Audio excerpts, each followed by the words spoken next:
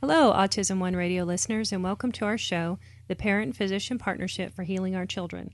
On each episode, we have discussed a specific topic related to overall biomedical intervention for neuroimmune disorders and provided an update on my son Jake's recovery from autistic symptoms under the care of Dr. Kendall Stewart. Today's topic is dietary interventions and nutritional supplements. This is one area that I have personally researched a great deal for Jake's recovery, and I've learned a lot more from Dr. Stewart about the biochemistry involved with nutritional intervention.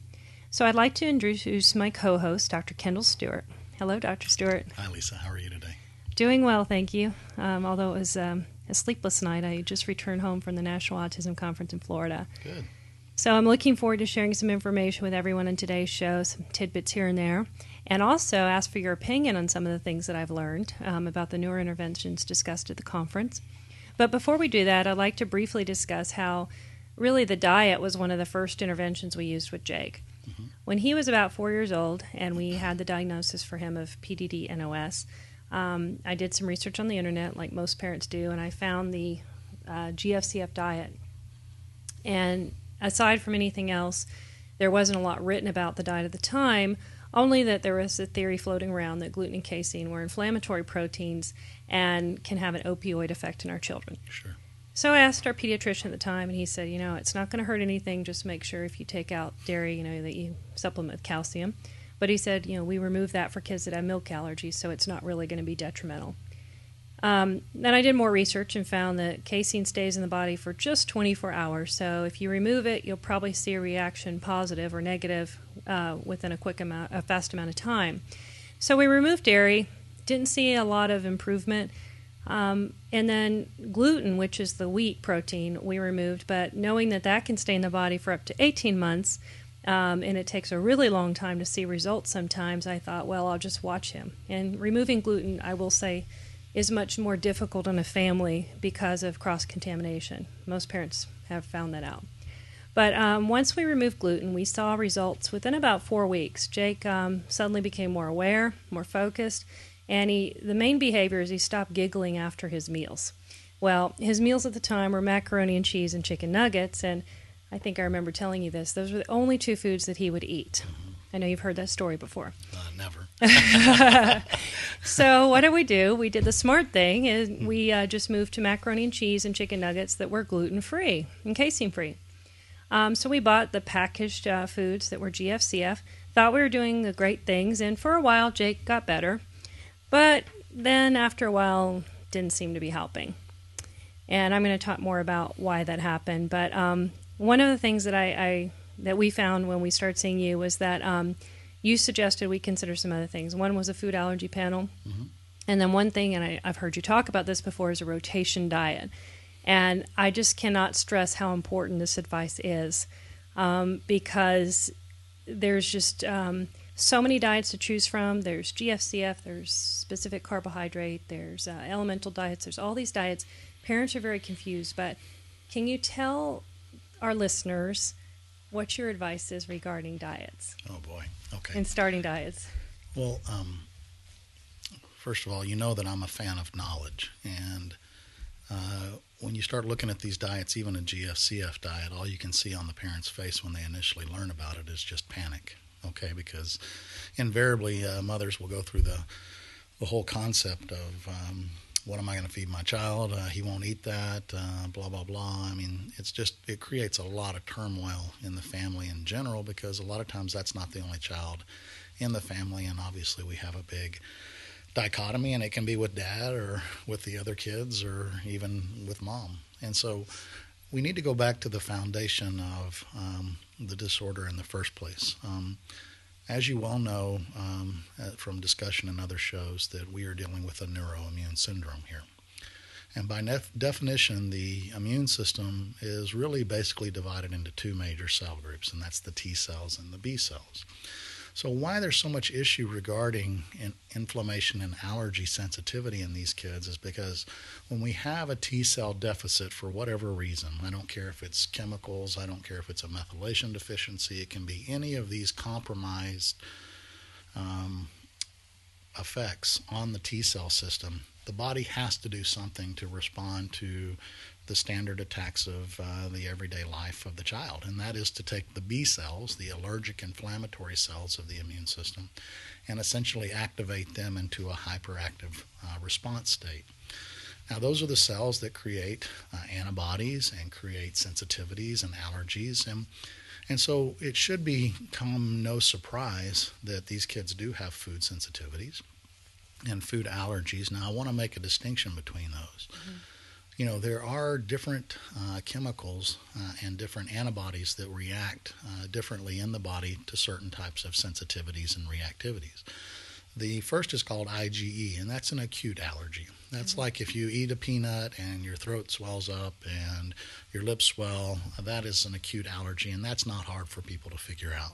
That is really not what we're talking about here. That occurs within the first few minutes of ingesting the food you're sensitive to, and is treated fairly well with antihistamines, but sometimes can result in anaphylactic reactions and can be kind of explosive and dynamic, and that does occur occasionally in these kids, but this is not what we're talking about in this realm. The second type of sensitivity we are talking about is called a delayed sensitivity, and that delayed sensitivity involves the antibody called an immunoglobulin G, or IgG.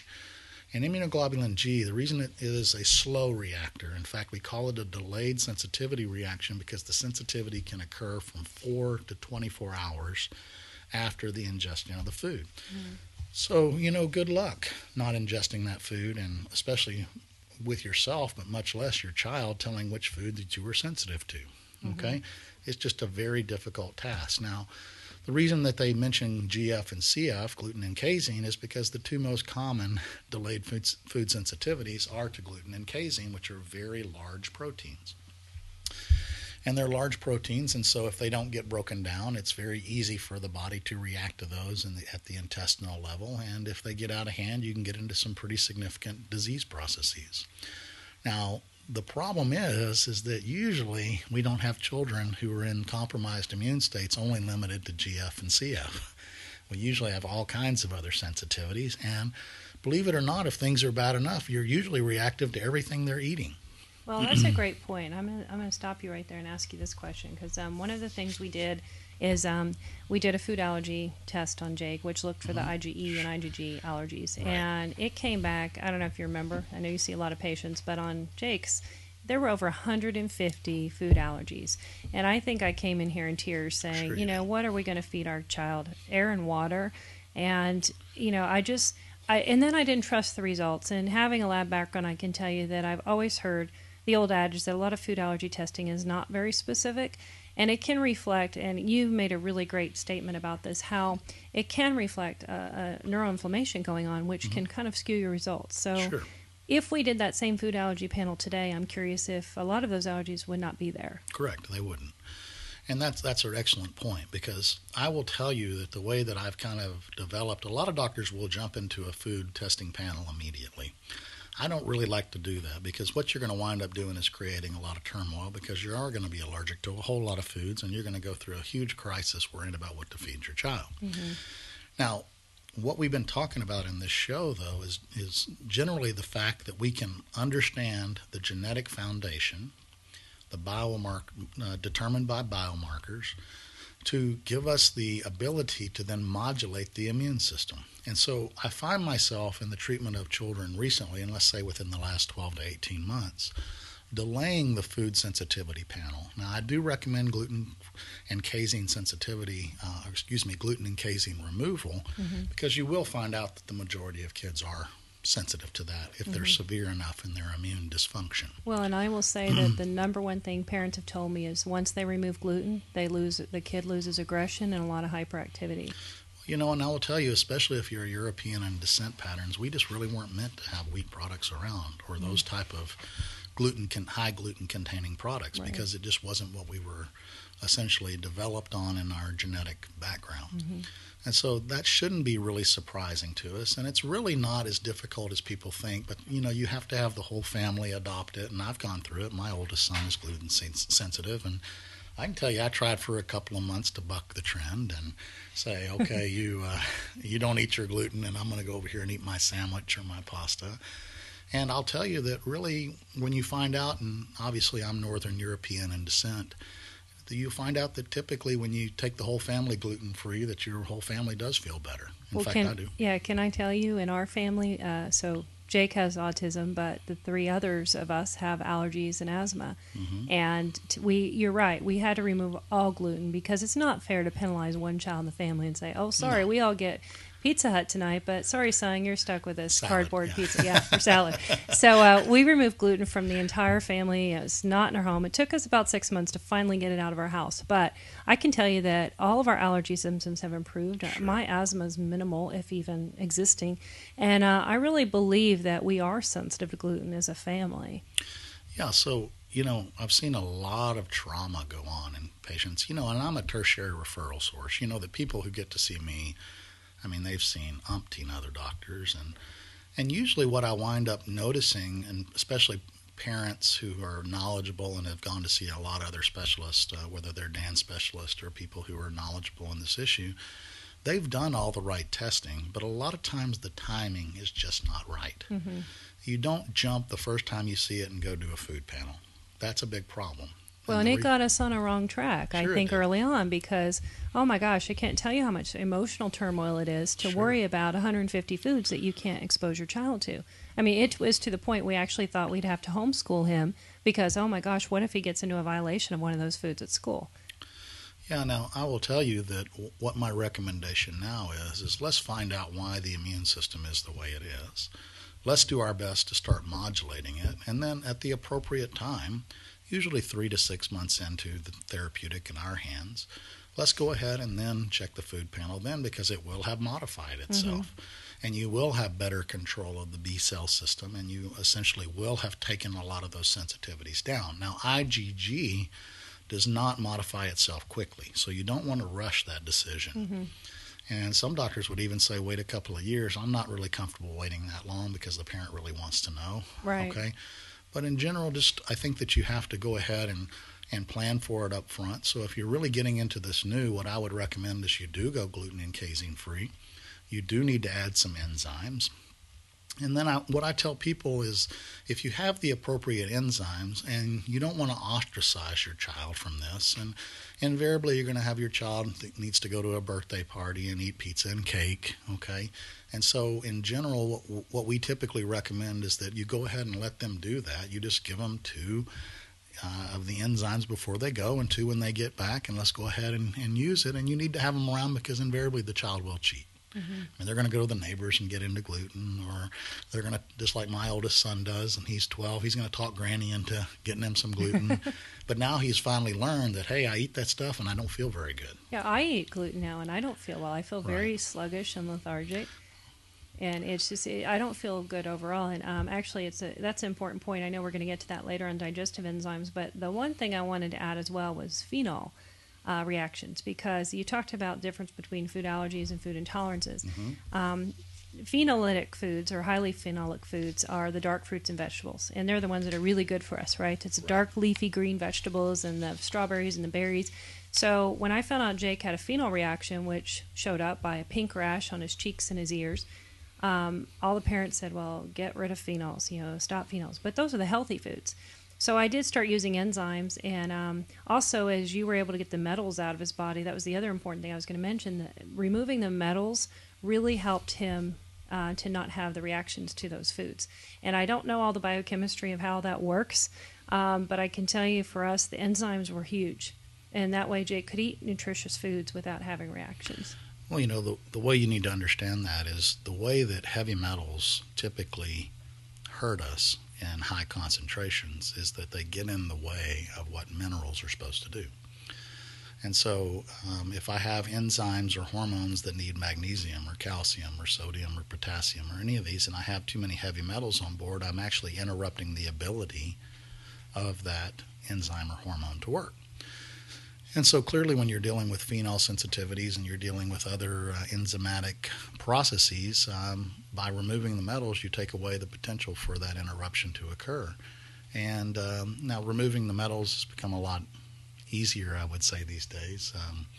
just because of some of the things we've learned recently. But obviously you want to ensure that you look at the child as a whole instead of looking at a single event or change that you need to have happen. So anytime a child has a food sensitivity, all it does is make me back up and say, where did the immune system go wrong? Well, we have a true life example of that. One of the tests that came back positive for both IgE and IgG on the allergy test was peanuts. And of course, you can go online and look at all the rise in peanut allergies now because our kids really are very sensitive. And I did an experiment. I found when we fed Jake organic peanut butter, he had no reaction. When we had conventional peanut butter, he had a reaction. So that told me it was probably maybe not the peanuts. It could have been the pesticides used on the conventional peanuts. It could have been that they were genetically modified, any number of things. But I'd like to encourage parents, just from our experience, to really try to go as organic as you can. I know I hear a lot of parents say, well, it's too expensive. It's really not, because you stop buying a lot of the processed foods and you save money if you can buy raw whole foods and organic foods and really get rid of a lot of the toxins and pesticides. Because one thing that they talked a lot about at the conference is our kids are in toxic overload, and I know you've talked about that, and we've had this discussion on past shows, is there so much bombarding their systems from so many directions, air pollution, water pollution, and if we can control foods, as far as healthy organic foods, then I think we can do a huge favor to our kids. Well, sure, and I think it's good for yourself. I mean, obviously these kids got the genetics from somewhere. Yeah, and that's so, true. Invariably, the way we always talk about the workup of these kids is it turns out to be a blessing for the whole family. And it really does. And you have to I'm always a person that tries to take a positive skew on why we got to where we are. And so obviously the good Lord is trying to tell you where you need to be and is trying to direct you in that knowledge base, and obviously it's the way that's worked for us. And before we leave the topic of diet, I wanted to add one more thing, because one of the things parents find that's a little easier to move into a GFCF diet is they find there's a lot of great products in the market. And I'm saying that a little sarcastically, because they're prepackaged gluten-free cookies and cupcakes and snacks. Well, if you look at the labels, they have preservatives and artificial colors, and they have just a lot of stuff in them that the kids shouldn't have. And, it's great in theory that, hey, somebody's making it easier for me to feed my kid. But we really noticed when we started switching to a lot of the GFCF versions of things that Jake had yeast flares. Sure. I think we had our first big yeast reaction when we went on the diet. And the problem was we were substituting with all the sweets and cereals and the bars and the cookies. Yeah, they were gluten casein free, but they were full of sugar. It's kind of like fat-free things. Exactly. So, one of the things I think that parents really miss out on is they don't really understand our kids are sensitive to a lot of things, but you got to really watch the sugar, because that can, if their gut is imbalanced in what they call dysbiosis, and there's an overgrowth of yeast in the gut, or the normal bacteria is not doing its job, then you have a problem. And that's why I'm going to say, in addition to the digestive enzymes, I believe in probiotics. Sure. You're supporting Very much probiotics. So. Yeah, there's no doubt about that. And obviously, well, the problem with sugars in general is one that people like to talk that they feed yeast, and indeed they may. But really what it does in the body is it feeds acidity. And by feeding acidity, when you make a body acidic, you actually give the opportunistic infection, whatever it is, you give it the advantage. Because our body really only goes into acidity when it's in a massive inflammatory state, naturally. Now, we create that really easily today with the standard American diet, because it's got so many processed foods and not very much raw food, and lots of things like meat and sugars and carbs that drive us into acidity. And so that's actually an old naturopathic trick to actually alkalinize the body, because it doesn't favor infections from other things. And so I try to, a lot of people can get kind of carried away with yeast diets. I mean, they'll have you eat no sugar, no carbohydrates. Which is fruit, too. Yeah. So they say no fruit. And that's not really true, because there are certain fruits that do alkalinize the body. And I think that you can also cheat by alkalinizing the body artificially. That doesn't mean you can have your way with sugars.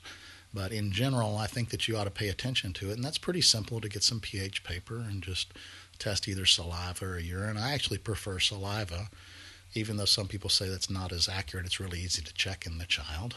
And, I'll tell you that, I alkalinized my body pretty much for good about 2 years ago because I maintain it. And I have been much healthier during that time than when I really wasn't paying attention to it. Now, have you done that through diet or supplements or both? I did it through supplements. I tried through diet and it didn't work very well. Because you're a carnivore, right? I'm pretty much of a carnivore, I was raised on the Texas-Mexican Tex-Mex diet and, Okay.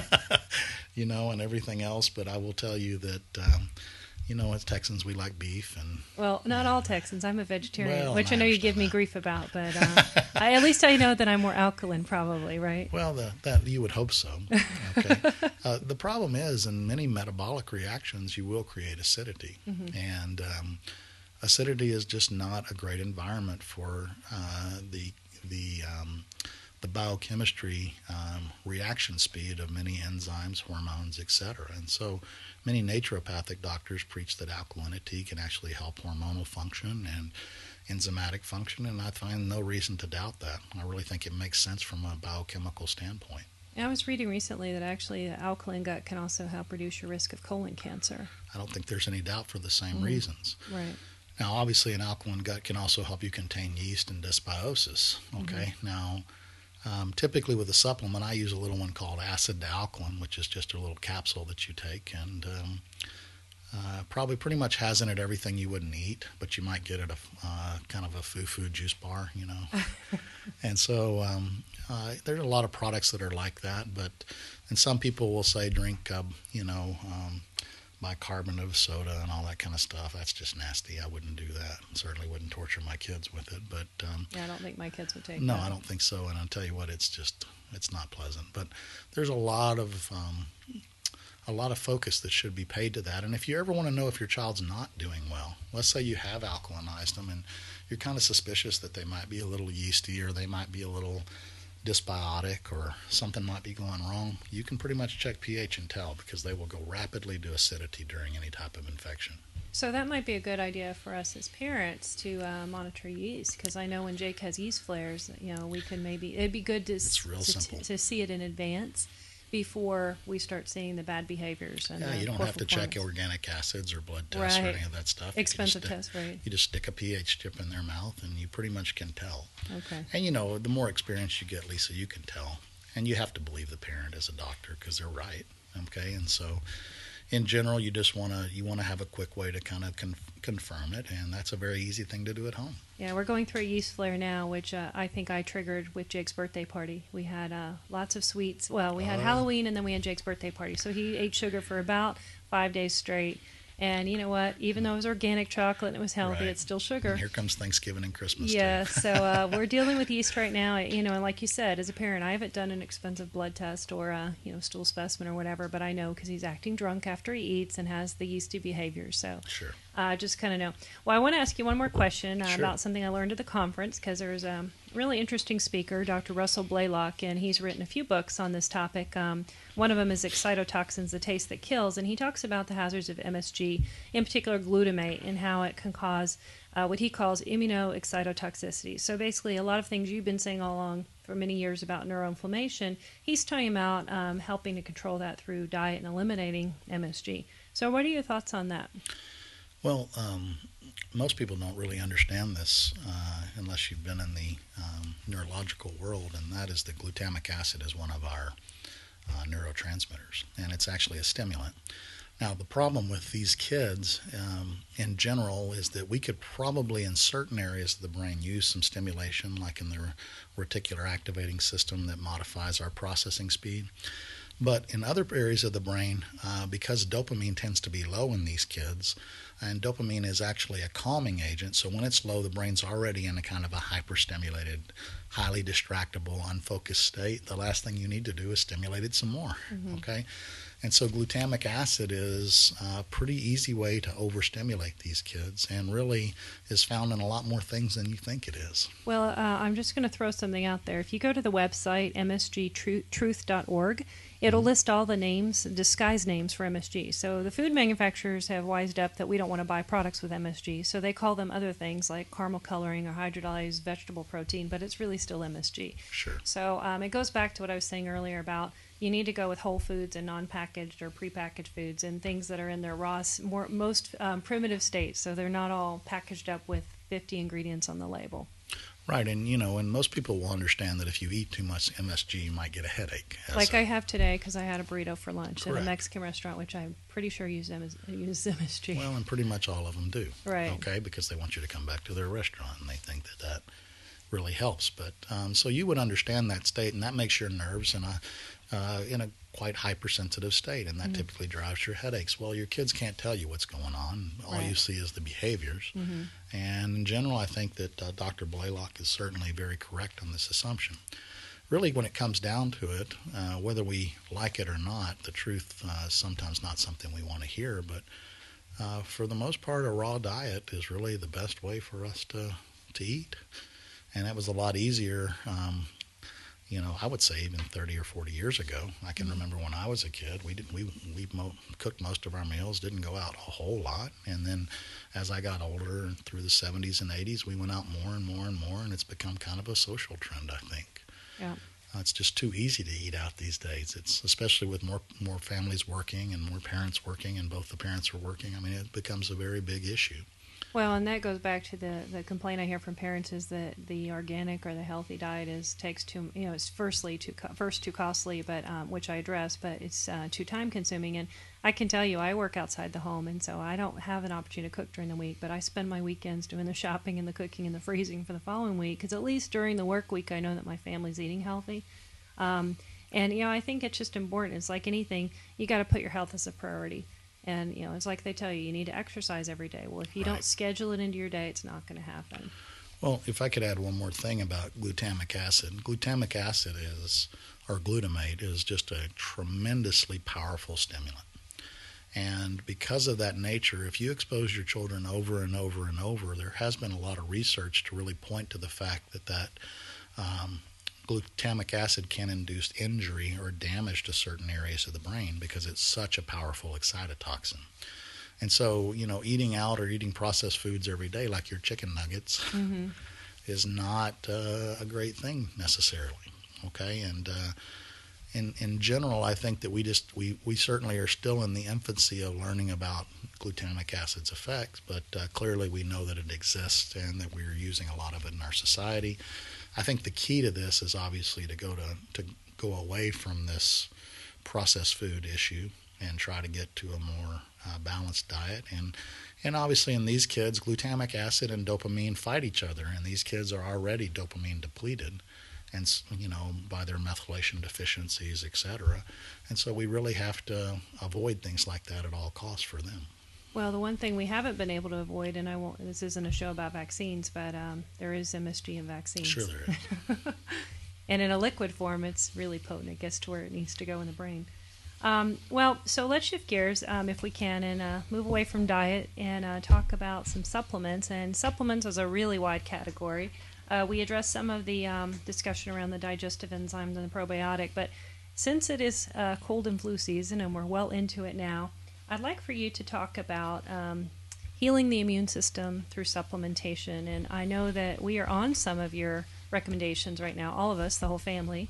But if you can address some of the supplements that are really key, in your opinion, for getting us through the cold and flu season. For the cold and flus. Mm-hmm. Okay. Wow. Big topic. Well, and I'm sorry, if you'd like to generalize and talk about the rest of the year, but primarily I know we're interested in cold even for flu.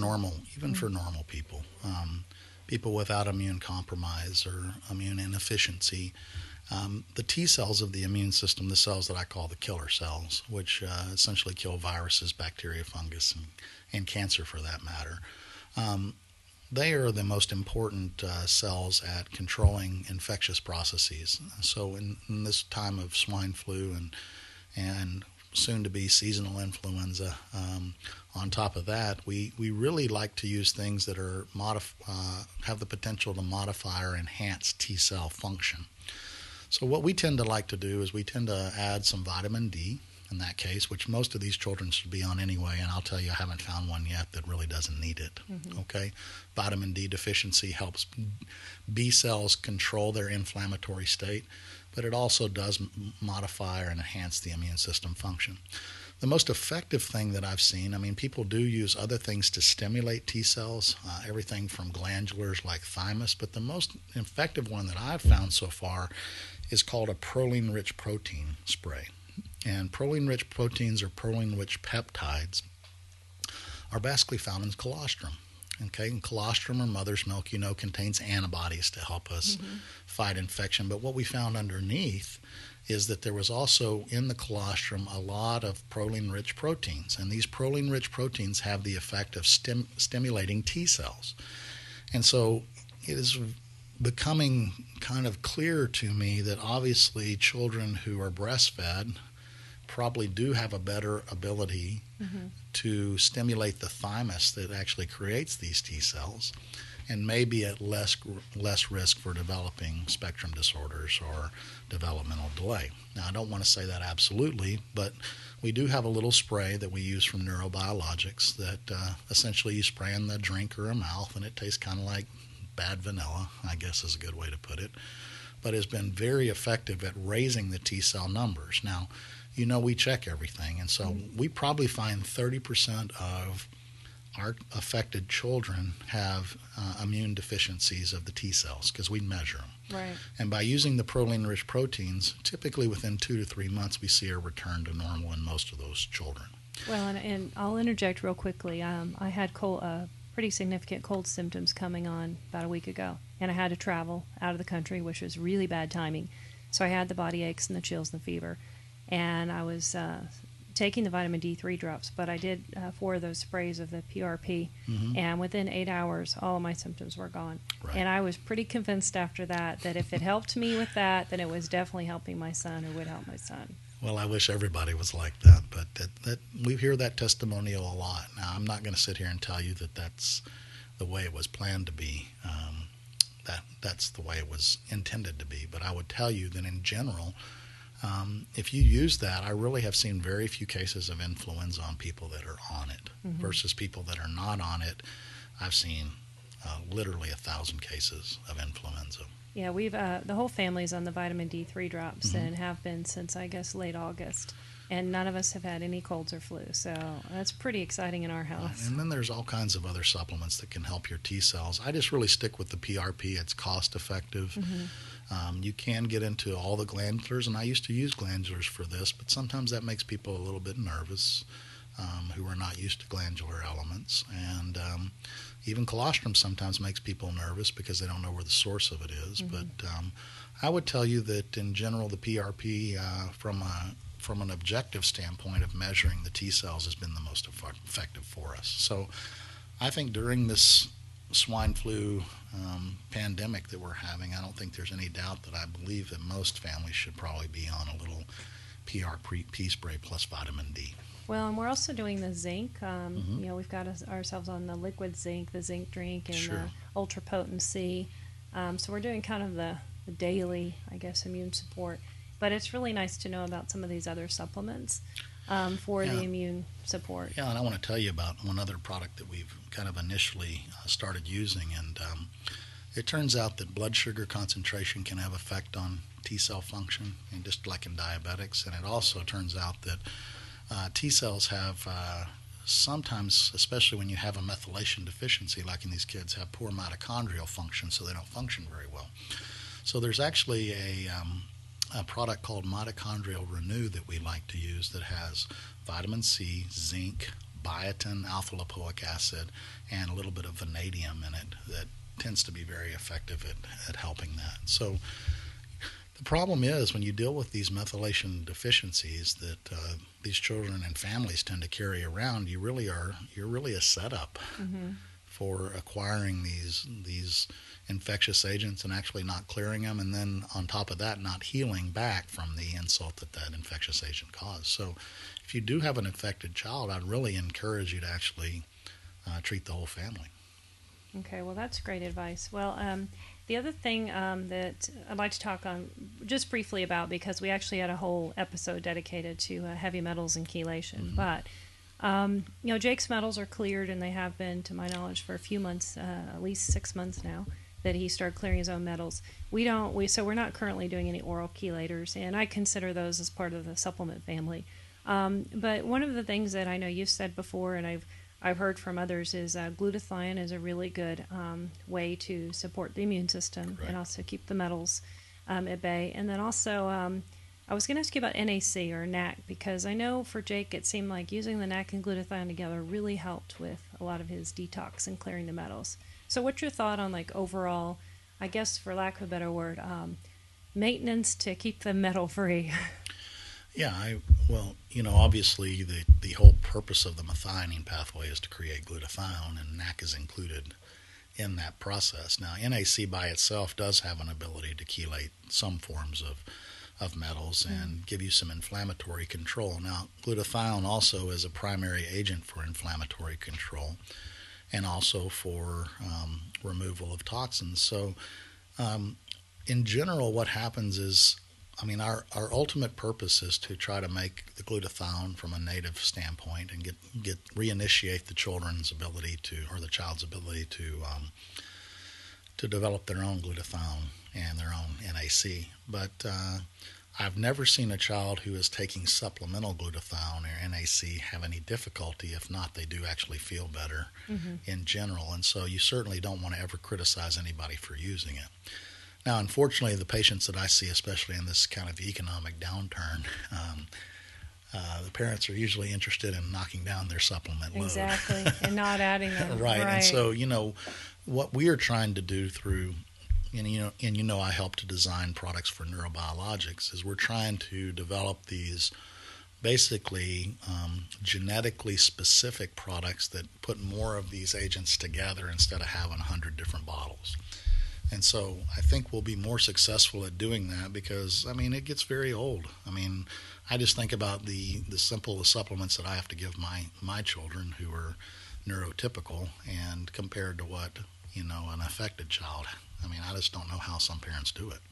We have a lot of spreadsheets and charts, Exactly. And it gets really tedious. Sure, and if the child's having a bad day, I just, very hard to imagine. So really our focus is to try to take understanding, and what you have to do, I think many parents in supplementation get confused because they don't really understand what that specific supplement does. And what I mean by that is that a lot of them follow the latest greatest, okay? And let me just throw one out for you. Curcumin, a perfect example. Very potent antioxidant. I do happen to like it a lot. Has neuroprotective effects from an antioxidant standpoint, but really it's an antioxidant. That's what it is, okay? And so is it better theoretically than any of these other antioxidants? The answer is not necessarily. It may have a little bit better penetration into the brain or into the nervous system itself, but it is the latest and greatest hot topic. So what we'll find out is that a lot of times when we review supplement loads, and I call them loads because that's what they are, we find out there's a whole lot of overlap and you're kind of overkilling a lot of things, and that can make your life a lot easier. So that's really why you got to have a knowledgeable doctor to help you kind of weed through that. Well, and that you made such a great point, because prior to us seeing you for the first time, we had the spreadsheet of, 50 different supplements for Jake. And if you do some of them twice a day, you're up to 100 different ones. And, our families were appalled because we'd show up on any family visit with our suitcase of supplements. And, they were questioning if we were really doing the right thing. And the one thing that was really difficult as a parent to manage is when he had great progress and was doing phenomenal, and I remember some of those huge gains, people would say, "Oh, what did you do?" Well, let me pull out my spreadsheet. And, it's really difficult to assess. And on the same note, if he had regression and had temper tantrums just out of the blue for 3 days straight, how in the world do you know which of the supplements may have been causing that?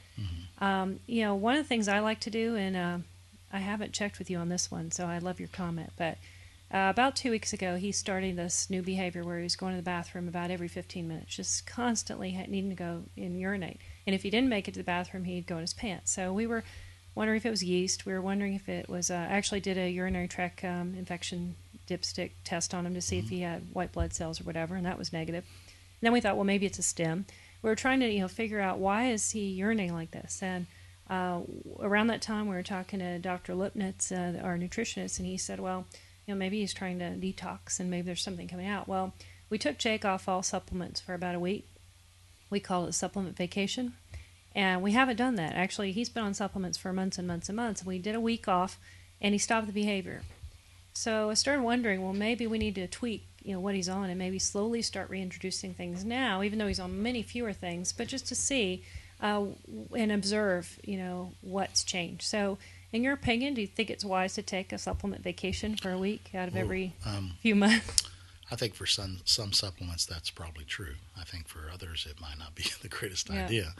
I certainly don't want to disagree with Glenn Lupnitz, who's extremely knowledgeable in this realm. But I think that obviously it gets old, and the body can get overloaded, and I think that we'll react in strange ways. Supplement vacations, I think, are okay. I think you just got to understand which supplements you're doing. Now, and actually the one I suspect, and I'd like your feedback on this, was the vitamin C. We had him on a pretty high dose of vitamin C, and I know that can form crystals in the urine. And vitamin C is very irritating to the urinary tract in high concentrations. And he's been on it for a while. Well, and you got to understand what you're trying to do with supplementation. Supplementation is not for today. Mm-hmm.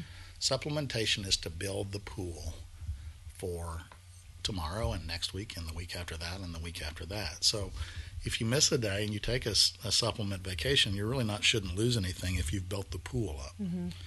And actually we haven't seen any regression. That's right, because you built the pool. Mm-hmm. Now, if you haven't built the pool, then you are going to see a regression, and a lot of times it can be used as actually a diagnostic for that agent. Mm-hmm. Now, I wouldn't recommend stopping everything at once because you won't figure out what you really were doing.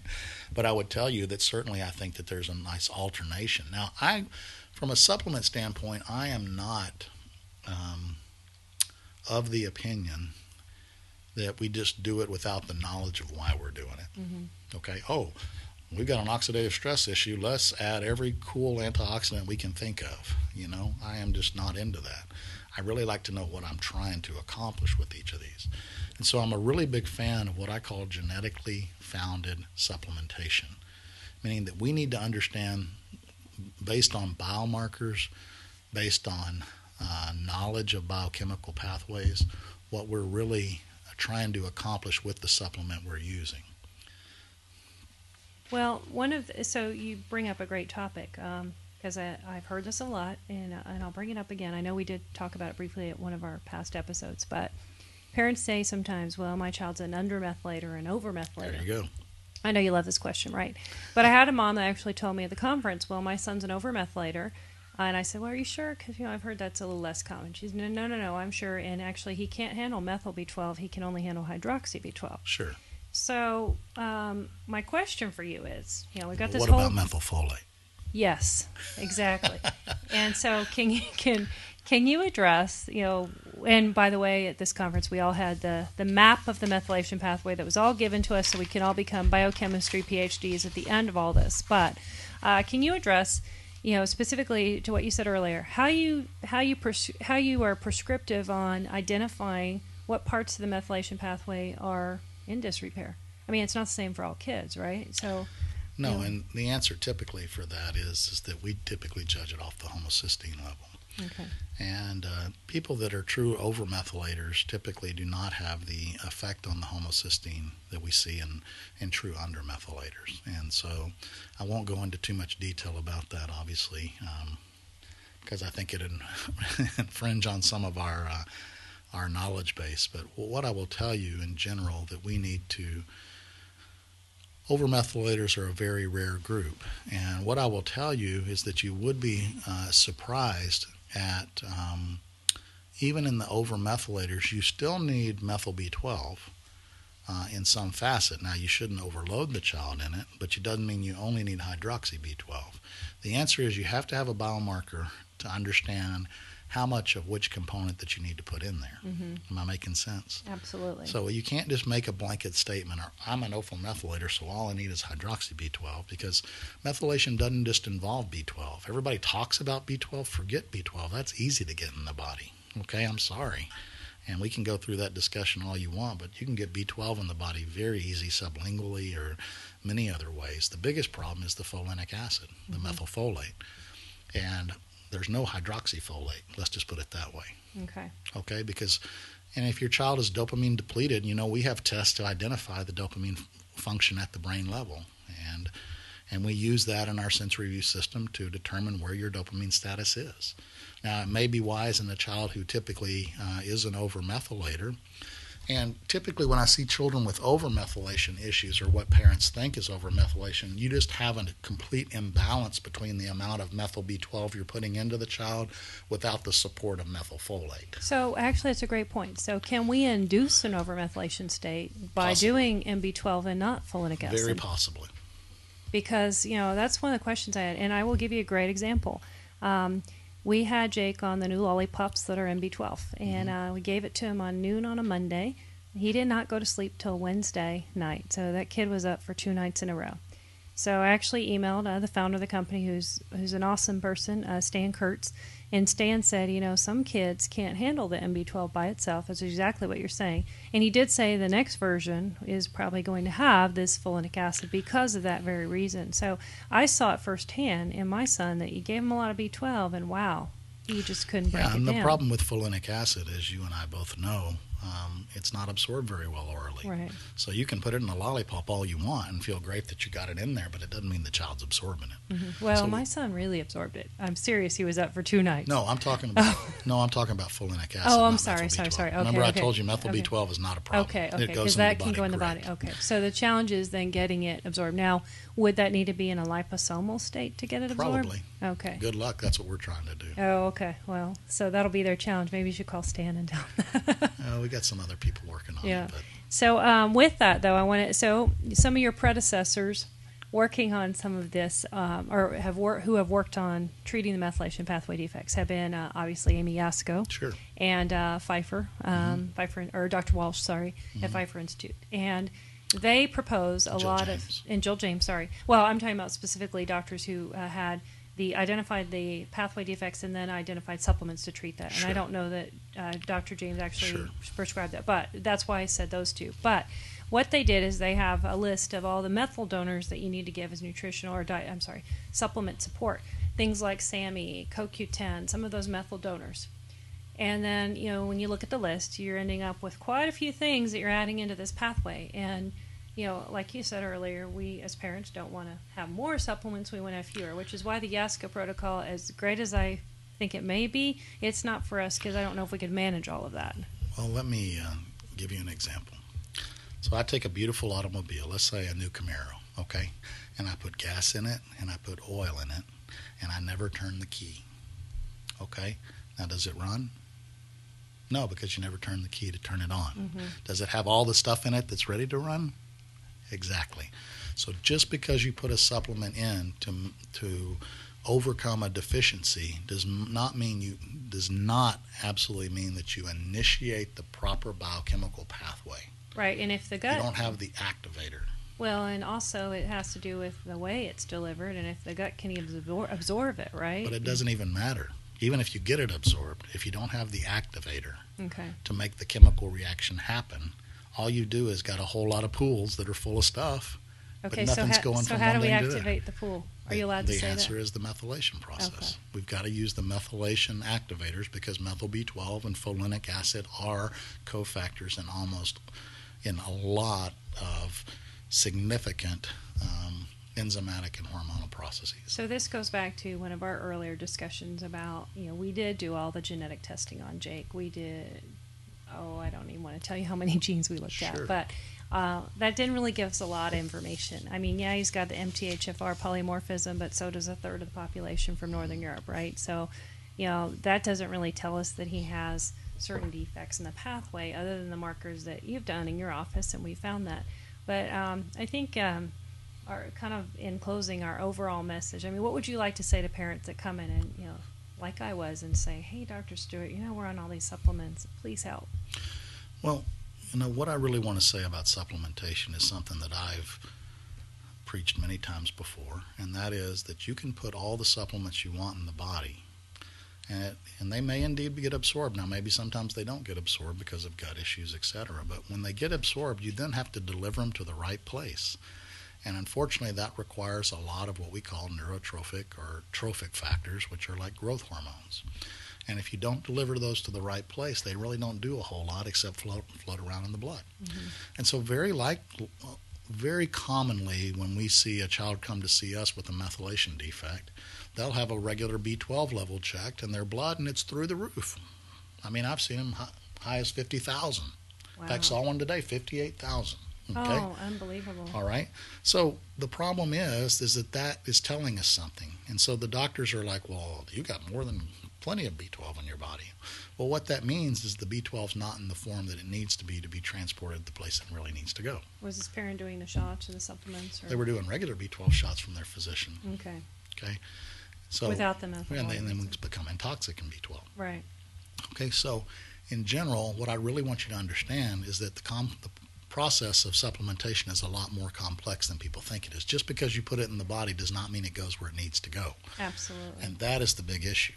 Okay, so the big issue is, well, how does it get where it needs to go? How can we decide at a cellular level what gets into the cell and what doesn't? Because it appears that at the foundation level of this issue, that we have a cellular level process that ultimately impacts us at two very important areas, and that's our nervous system and our immune system.